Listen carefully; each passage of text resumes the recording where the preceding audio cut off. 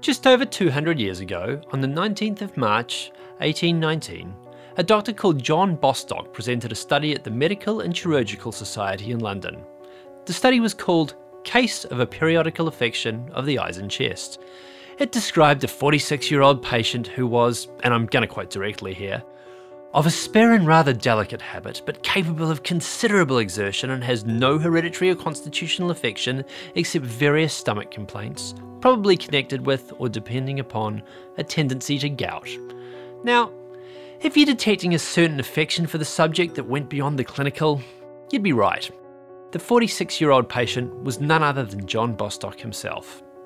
Listen to that description. Spare and delicate habit, capable of considerable exertion, the mention of gout.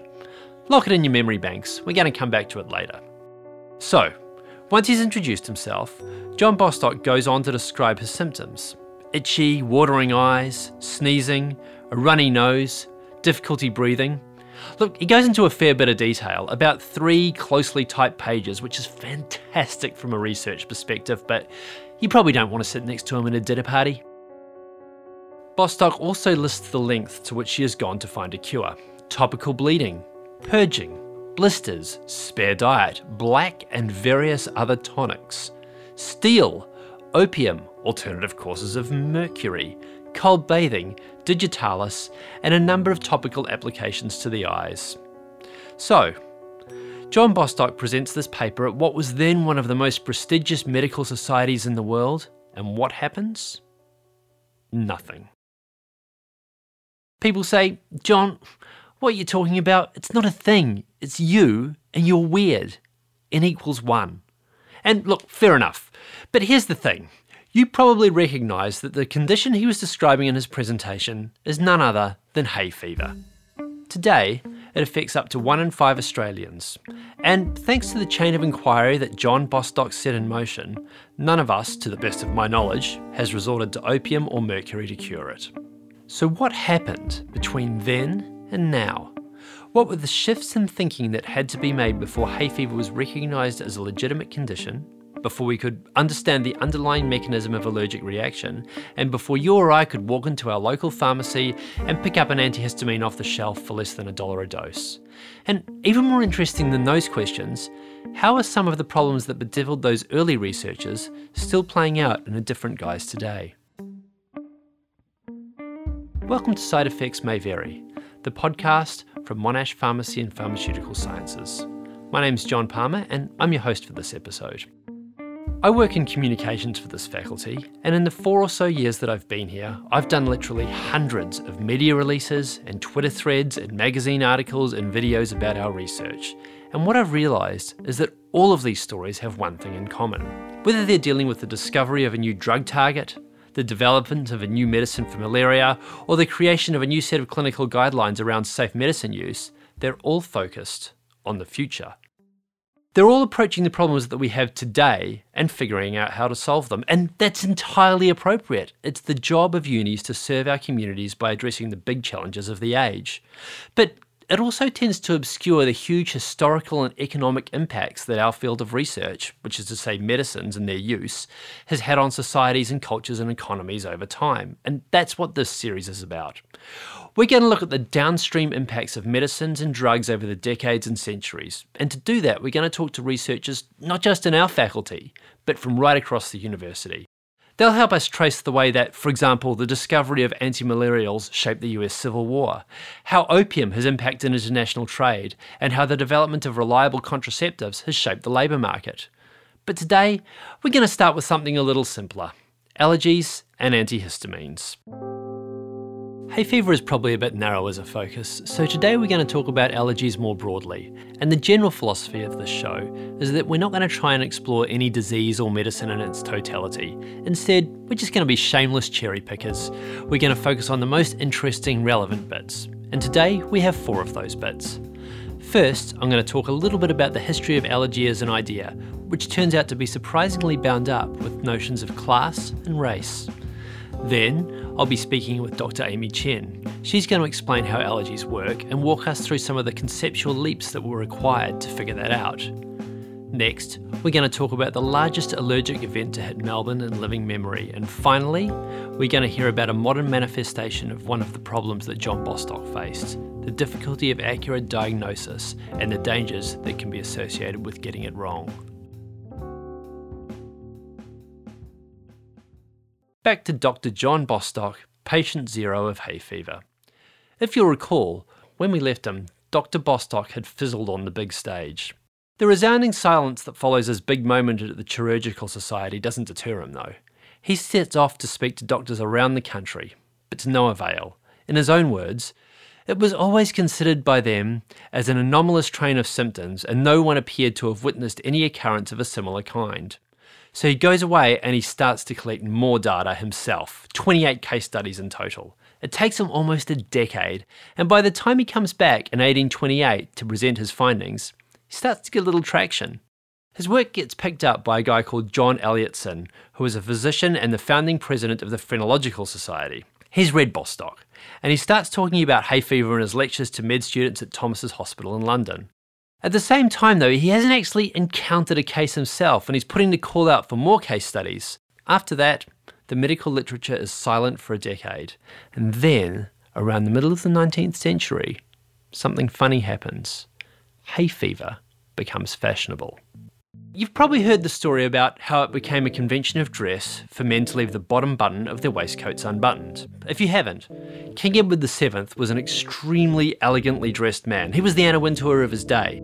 But he was also a legendarily big eater, and as he grew older, he simply put on too much weight to be able to comfortably fasten the bottom button on his waistcoats. So fashion-foiled gentlemen saw this and they adopted the look, and from there it flowed down to the rest of us. Well, the story of hay fever is similar. By the early 1840s, it became well known that several English dukes were summering in Brighton each year to escape the worst of the season. It was even rumoured that King George IV himself was a sufferer. The perception that hay fever was a disease of the nobility became widespread, and it chimed with the emerging research. Bostock himself had described hay fever as a disease of the middle and upper classes, and asserted that it was unheard of amongst the poor. Elliotson, for his part, believed it to be confined to the higher ranks of society. Other early writers on the subject had a slightly different take, and one which became the prevailing narrative. They linked susceptibility to hay fever not so much to class, but to education. By the 1880s, it was commonly, but by no means universally, accepted that pollen was the source of hay fever, and so the inquiry turned to why some people were susceptible to it and others weren't. It became regarded, and again I'm quoting, as a disease of the brain working than of the muscle working class. I think the best encapsulation of this sentiment comes from an 1887 lecture by a man called Sir Andrew Clark, who was an emeritus professor of clinical medicine at London Hospital. He says hay fever chooses the man before the woman, the educated before the ignorant, the gentle before the rude, the courtier before the clown. It prefers the temperate to the torrid zone, it seeks the city before the country, and out of every climate which it visits, it chooses for its subjects the Anglo-Saxon, or at least the English-speaking race. So what you have is this conception of hay fever and other allergies as a shibboleth. It's a class marker, an indication of sophistication and breeding. It's the medical equivalent of saying H instead of H, or saying sofa instead of settee. One influential school of thought, which originated from the US, classified hay fever as a nervous disorder, a response from refined people to the pressures of modern life, or in the words of one researcher, the cry of the system struggling with its environment. On this theory, hay fever was brought about by rapid transportation and communication, great advance in scientific learning, and the widespread education of women. And it almost seems like it's based in a linguistic conflation, taking two senses of the word sensitive and mashing them together, so that being sensitive in the sense of easily affected by allergens becomes regarded as proof of being sensitive in the sense of having a highly developed discerning sensitivity. So the kind of person whose palate is sensitive enough to know their claret from their Beaujolais, the thinking goes, is also sensitive enough to react badly to tiny particles of pollen. As you may have picked up, there's also a racial dimension. In 1859, a German researcher called Philipp Phoebus does the first major study of hay fever that looks explicitly at how it is distributed. He concludes that people of Anglo-Saxon heritage are more likely to get it. Another researcher, writing in 1881, concluded that African Americans in the southern states simply didn't get hay fever. Nervous diseases, he said, did not exist, or exist rarely amongst savages or semi-savages, or even among barbarians. A third researcher asserts that our natural proclivity to hay fever may be taken as proof of our superiority to other races. When we look at the various theories of causation that these 19th century researchers believed, from the vantage point of the early 21st century, it's really easy to laugh at them and to feel superior. But think for a second about the mental world they inhabited. You can see really easily the influence of race science. When John Bostock was born in the 1770s, many of the finest scientific minds still believed that objects burned because they contained a mysterious substance called phlogiston, which served as fuel for the fire but which nobody could see or measure. Elliotson, the guy who delivered the lectures based on Bostock's work, was the foundation president of the Phrenological Society. Now, if you've never heard of phrenology before, it was a pseudoscience based on the idea that the bumps on your skull determined your personality. And one of the other leading researchers was also a dedicated homeopath. A lot of the building blocks that would enable them to correctly determine the cause of hay fever were simply not in place. So I thought it might be useful to ask Dr. Amy Chen to explain to us exactly what the cause of hay fever is, and also talk to her about the scaffolding. What are the foundational concepts that researchers have to be across before they understand how hay fever works? Amy is a postdoc here at the faculty, and she's going to be one of the regular voices on this show. So, Amy, where does hay fever come from? Hay fever is a type of allergy. And simply speaking, allergy is a type of unwanted immune response. So our immune system plays a very important role in our survival. When bacteria or parasite invade our body, our immune system can recognize that these are foreign agents that can cause disease, aka pathogens. And this recognition triggers a series of responses in our body that ultimately results in the annihilation of these pathogens. We're not born with a mature immune system ready to go. We need to train it from an early age by exposing ourselves to germs. This is why children get sick constantly when they go to childcare for the first time. After the initial exposure, your immune system becomes wiser, and when you get exposed again, your body is ready to fight. As our living standards advance and we are living in cleaner conditions and disinfecting everything, our immune system doesn't get exposed to as many pathogens, and we can in turn develop sensitivity to otherwise harmless environmental substances or allergens such as pollen. I need to point out that there is a genetic factor in allergy as well. Some people have a genetic predisposition to develop allergic hypersensitivity, and if you have a family member with allergies, you are more likely to get allergies yourself. So the 19th century researchers who were obsessed with class and race and so forth, there may have been something in their ideas? Yeah, definitely. I think when people started moving out of farms and moving into high-class societies where they're not really rolling around in the dirt as much as they were before, their immune system is just not as robust. Okay, so should we talk a little bit about what researchers had to understand in order to enable them to get the idea that this was an immune reaction to pollen? The researchers were starting to observe things that we now know are classed under allergy. So there are 4 types of allergies now. So the first type is what we just talked about, allergies to things that are benign, so hay fever as such. And the other 3 types include disorders such as rheumatoid arthritis. So that is another autoimmune disorder. So it's allergy in the widest sense. Is just unwanted immune response. So rheumatoid arthritis is a type of allergy? Allergic hypersensitivity. Huh. What's it hypersensitive to? Ourselves. So it's an autoimmune disorder. That's a bad thing to be allergic to. Yeah, really. You can't escape that. No. One of the things that I think they probably had to understand was that a lot of these phenomena they'd observed were actually linked. Yeah, so in the early 1900s, when they were starting to look at all of this, hypersensitivity, at the time what they saw was in animals, they were presenting these anaphylactic response. So what's an anaphylactic response? An anaphylactic response usually is 2 things: an increased heart rate and dilation of blood vessels. So that leads to a decrease in blood pressure. And often combined, this can lead to death. And they have seen anaphylaxis in animals, particular animals that were used to produce vaccines. Animals such as guinea pigs were injected with serum from horse. And they saw that in some of these guinea pigs, when they were exposed to the serum again, they had these incredible reaction, and some of them died. And they just thought that maybe the serum could be toxic, but that's rubbish because it's just benign, non-toxic protein. Another observation that they made was in humans. So when humans were receiving serum as a treatment, some of the people also had very similar effects to these guinea pigs that I just talked about, where they reacted very strongly to the serum. And they gave this a term, serum sickness. And when the researchers were talking about it, they said that, oh yeah, they were quite similar, but they were very hesitant to say that they were due to the same, they were the same thing, basically.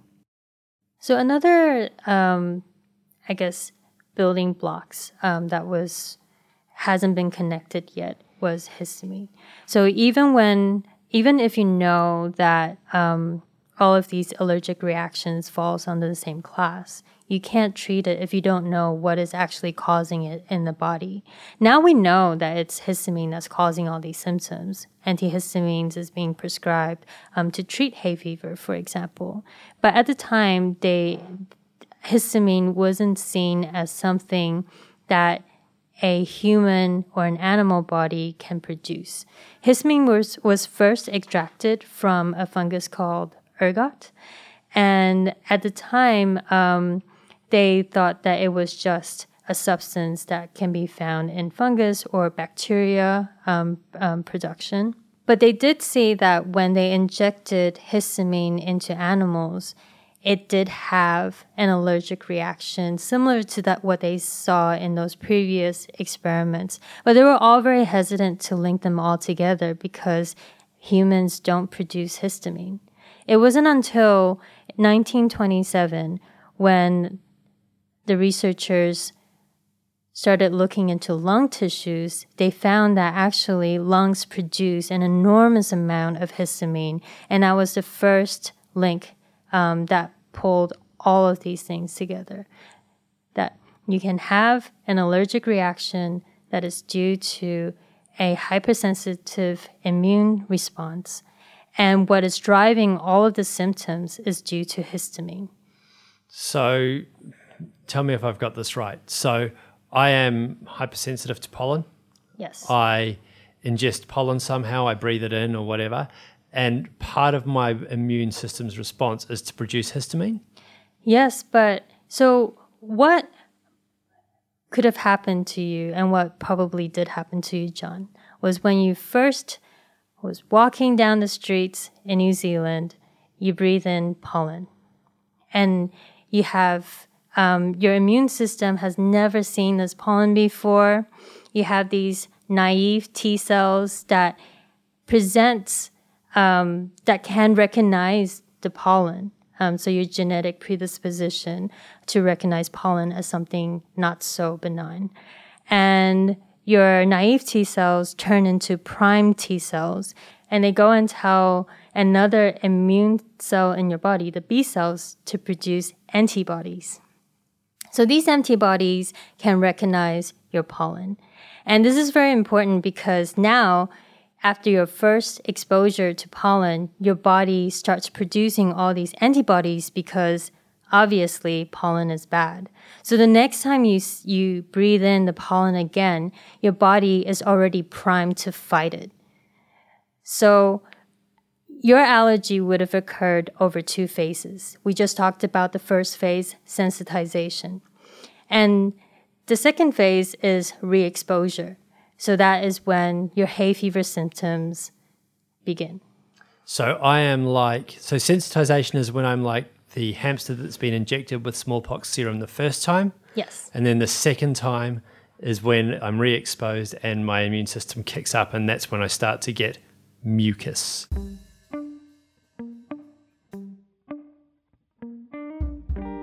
As far as allergic reactions go, hay fever is irritating, but it's more or less benign. But at the other end of the spectrum, there are allergies that can be deadly.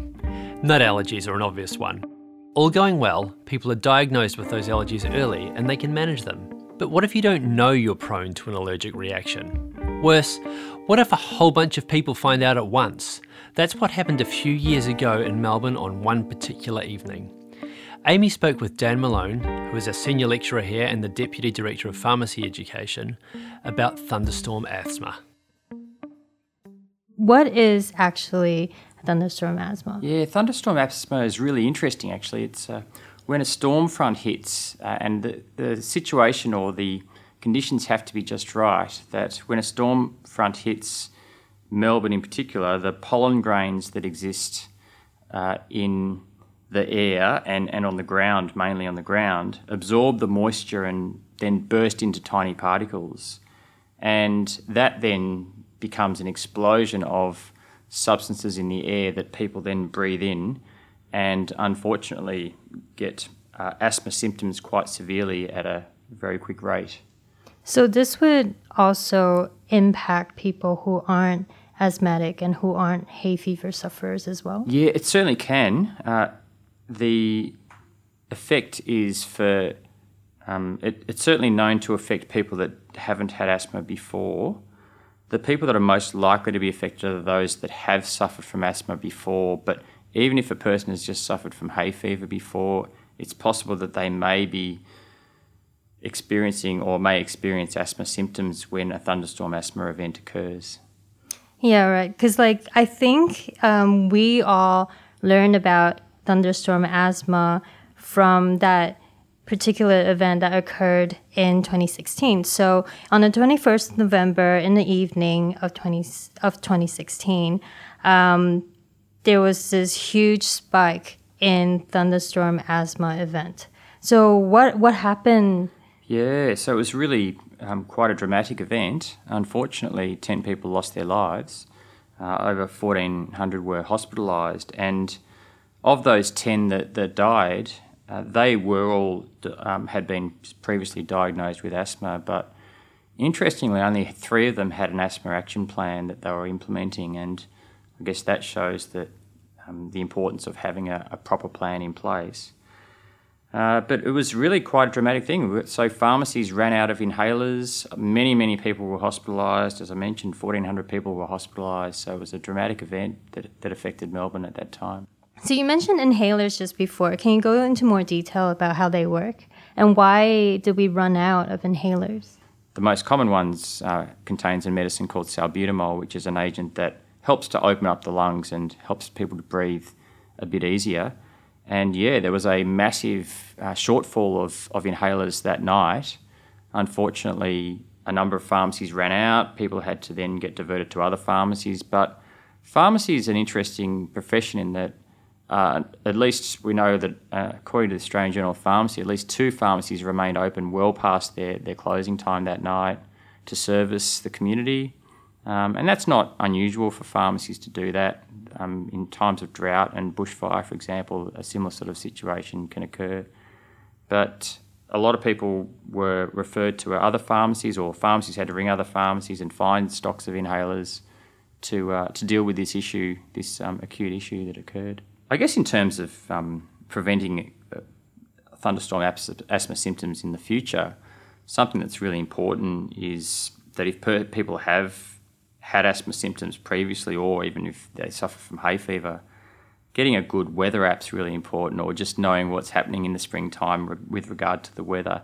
Because if there's a chance of thunderstorms, it's really worthwhile checking the pollen count on the day. And if the pollen count is high, then people should be prepared. They should have a reliever inhaler such as salbutamol inhaler, and they should be encouraged to stay indoors and not exercise on that particular day.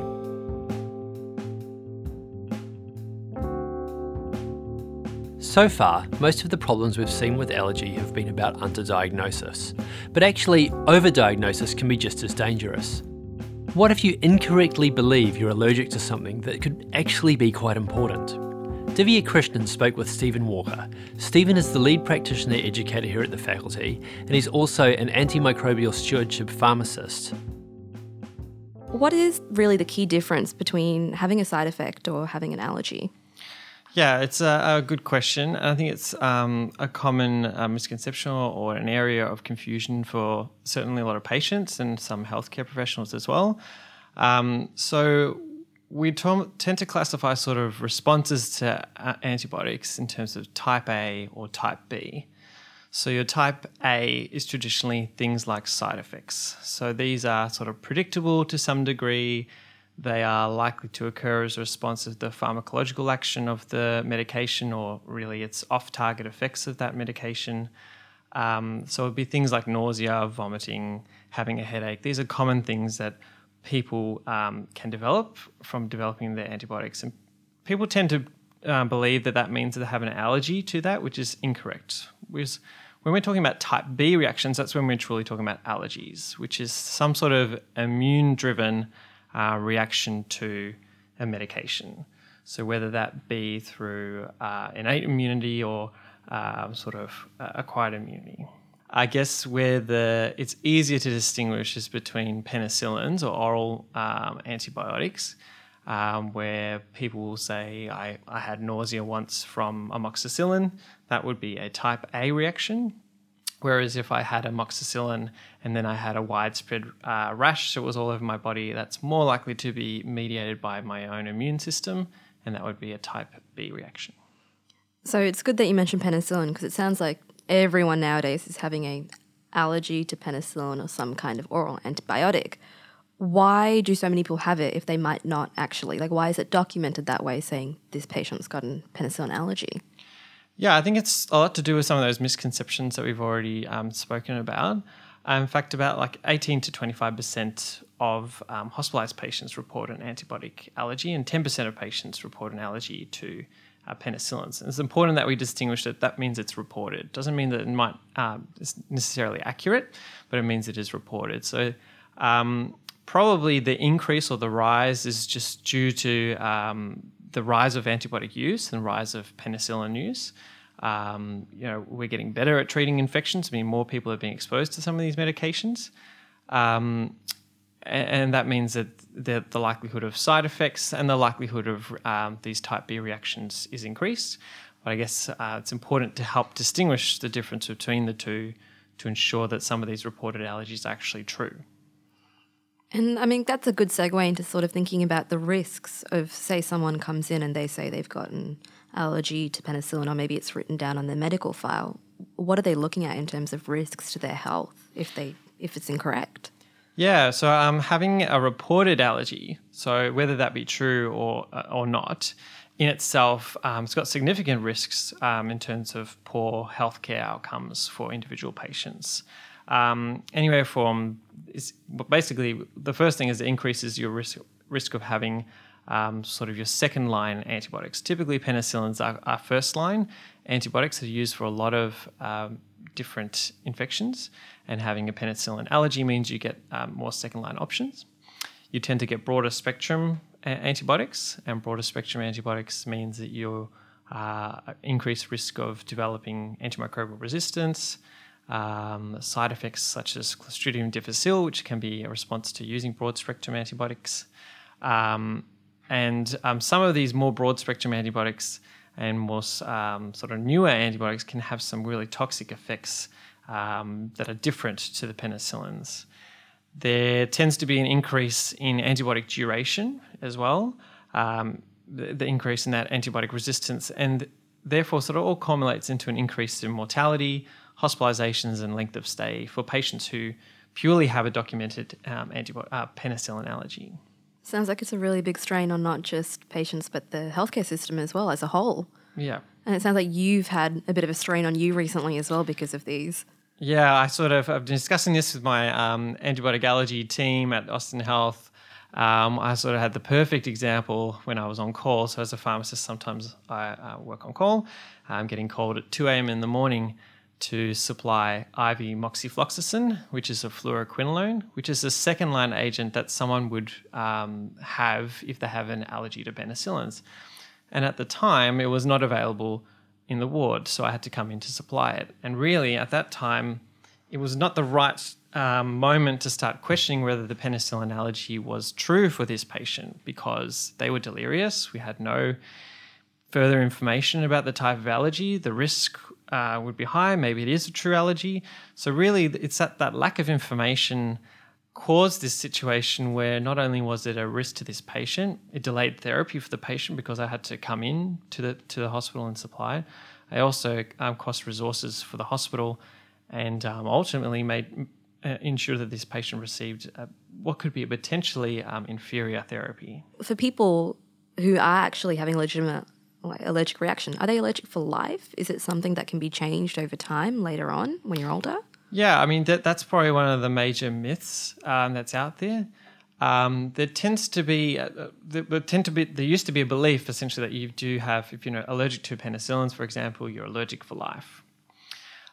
Certainly, in some circumstances, people's immune response when they get re-challenged can be heightened due to the nature of sort of basically the immune system developing a history to that allergen.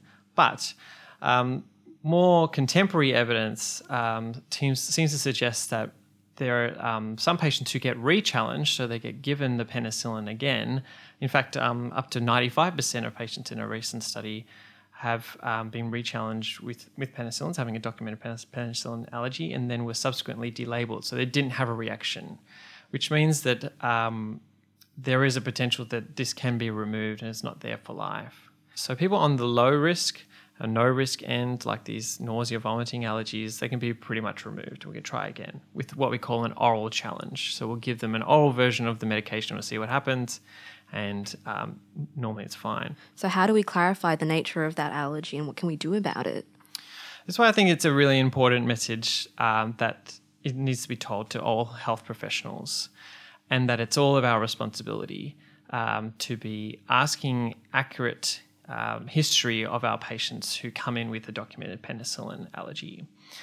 So basically, all health professionals will be used to the asking their patients about allergies. We've done it for years. Nurses, doctors, pharmacists, one of the stock standard questions you're going to ask is, are you allergic to anything?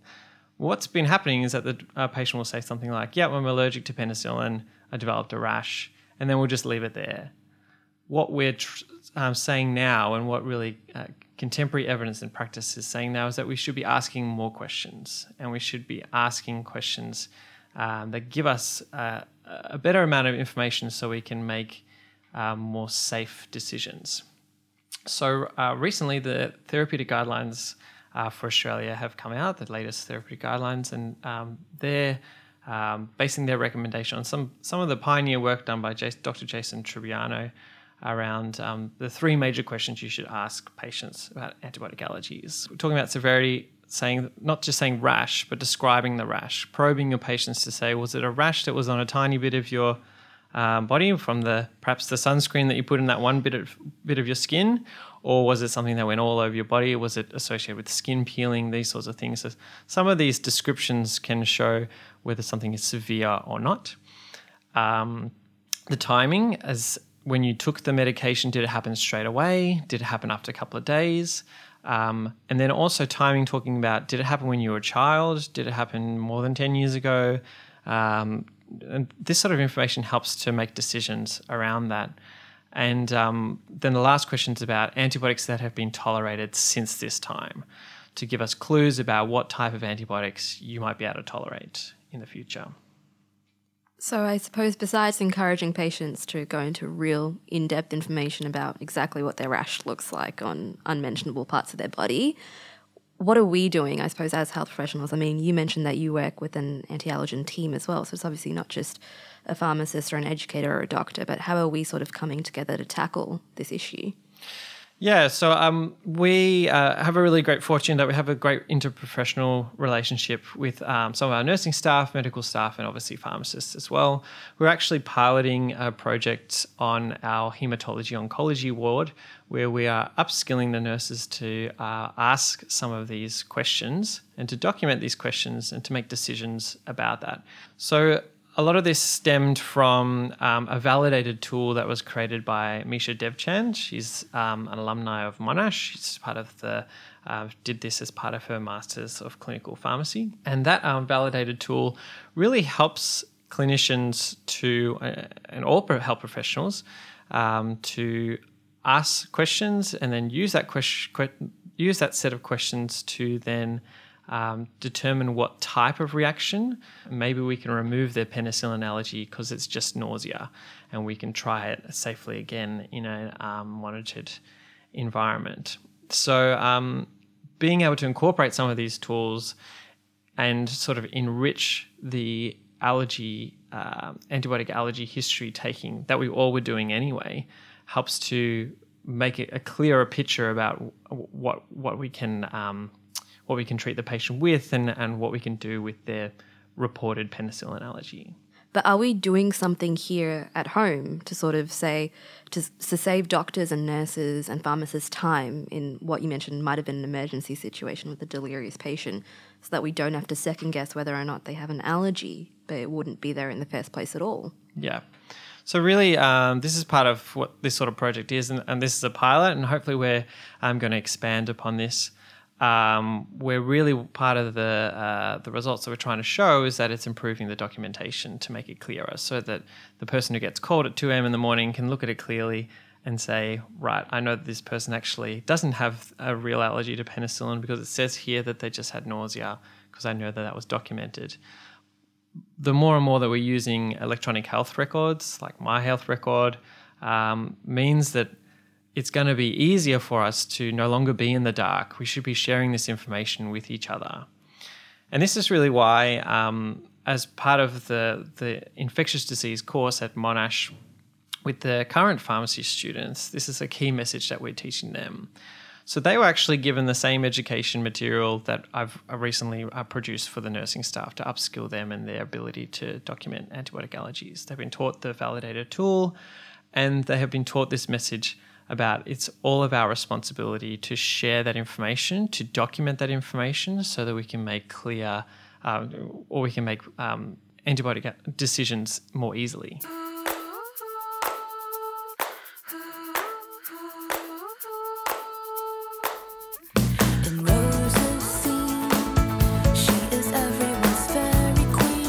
So that's it. That was the second episode of Side Effects May Vary. Hopefully you enjoyed it, or at the very least learnt a couple of little factoids that you can drop at your next dinner party if we ever get back to dinner parties. We have upcoming episodes on oxytocin, malaria, opioids and antidepressants, all of which are absolutely fascinating, so please hit that subscribe button. Thanks to our guests, Stephen Walker and Dr. Dan Malone. Unlike Stephen, Dan and Amy, I am by no means an expert in, well, anything actually, so I should point out that a lot of the material on my opening segment came from a superb book by Mark Jackson called Allergy, The History of a Modern Malady. We also drew heavily upon an article in the Journal of Medical History called Blackley and the Development of Hay Fever as a Disease of Civilization in the 19th Century by Catherine J. Waite. That's also excellent. Full citations to those works and to John Bostock's original paper will be available on our website as soon as we manage to get one up. Amy Chen, Divya Krishnan and Dave Rogers all helped make this episode. The track under these closing credits is called Oh My Garden. It's by local Melbourne artist Sophie Coe on her album, also called Oh My Garden, out on Crying Ninja Records.